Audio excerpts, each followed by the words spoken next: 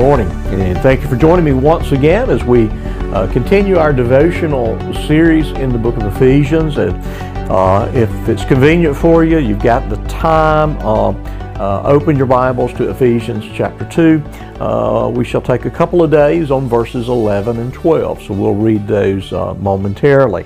While you're getting your Bible and getting yourself together, maybe getting that second cup of coffee or whatever, you can notice I'm very Natalie attired here today in my Josh McDaniel special long sleeve t-shirt. Of course, Josh really doesn't have the talent to make such a t-shirt. Michelle Aldridge did, but a beautifully presented statement regarding Martin Luther.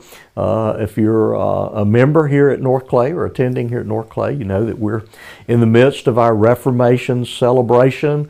We will be concluding that series here on Sunday as we look at To God Be the Glory Alone. And so we've enjoyed doing that series as we've done every year for the last few years. And so I thought I'd just wear my new t-shirt here today.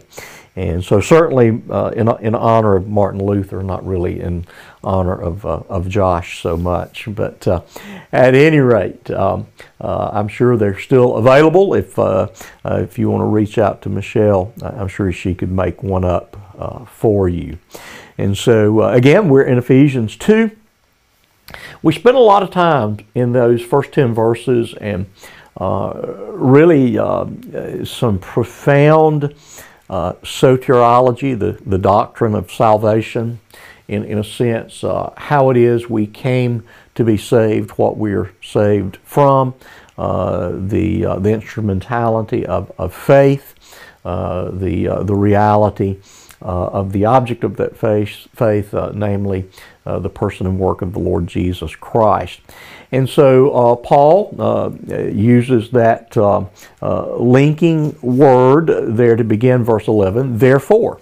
In other words, I've said some things that are crucial to your understanding, and I want you to keep those in mind as I'm about to say some things that are probably somewhat of an amplification as much as application of what has been said in terms of the doctrine and the reality of salvation. And so verse 11 reads, therefore remember that at one time you Gentiles in the flesh called the uncircumcision by what is called the circumcision, which is made in the flesh by hands. Remember that you were at that time separated from Christ, alienated from the commonwealth of Israel, and strangers to the covenants of promise, having no hope without God in the world.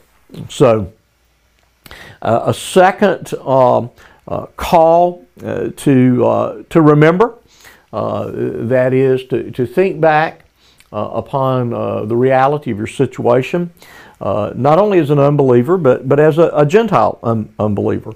And certainly in Paul's mind, there were those that were Jews that were in an unbelieving state, and most probably the majority of Jews living in the time of the Lord Jesus Christ or living in the time of the Apostle Paul.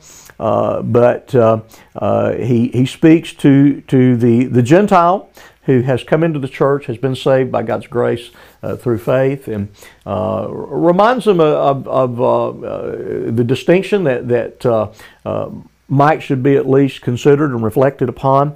Again, he is not trying to advance any type of racial superiority on his part as a Jew, or inferiority on the place of the Gentiles. He's simply reminding of the unique thing that God has done in the Lord Jesus Christ to not only reconcile men to himself through the blood of his Son, but also reconcile men to one another, in that the Jews at best had uneasy relationships with the Gentile world, anything between outright warfare with the Gentile nations that surround them, up to an uneasy sense of, to use a modern word, détente, a begrudging acceptance of the reality of your presence. And so The Gentiles are now privileged to have fellowship with God through the work of the Lord Jesus Christ. They are not second-class citizens in any shape, form, or fashion in the kingdom of God and in the church. And so Paul simply reminds them, and I think it's a reminder to both Jew and Gentile, you Jews were just as unsaved as the Gentiles were. Yeah, there's distinctions that should be made, but in Christ, those things are rendered irrelevant. And what is relevant is the new reality, the new standing in the work of Christ and in the reception of God's grace. And so he simply is identifying Gentiles as those that were uncircumcised, had not received the covenant sign, commanded beginning with Abraham and handed down for generation after generation after generation. But that particular sign is no longer relevant spiritually or in terms of biblical obedience, because that covenant has passed away in view of the new covenant. And so because of the reality of uncircumcision and that which it represented, that you were outside of God's covenant, God's testimony by which he would save men as revealed under the old covenant, you who were once a part of those who did not have the saving knowledge of God, you have been brought into a saving reality, a saving relationship through the work of the Lord Jesus Christ.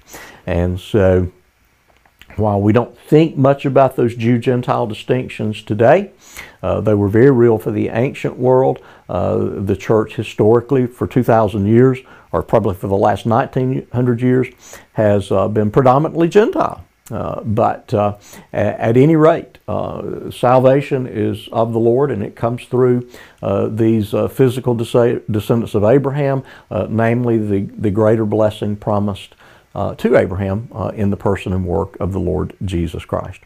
And so, again, we should, who are ethnically Gentiles, are aware that God has brought us into that covenant and saving relationship through the Lord Jesus Christ. And so I pray that this is a blessing to your day, and we'll look forward to seeing you once again tomorrow.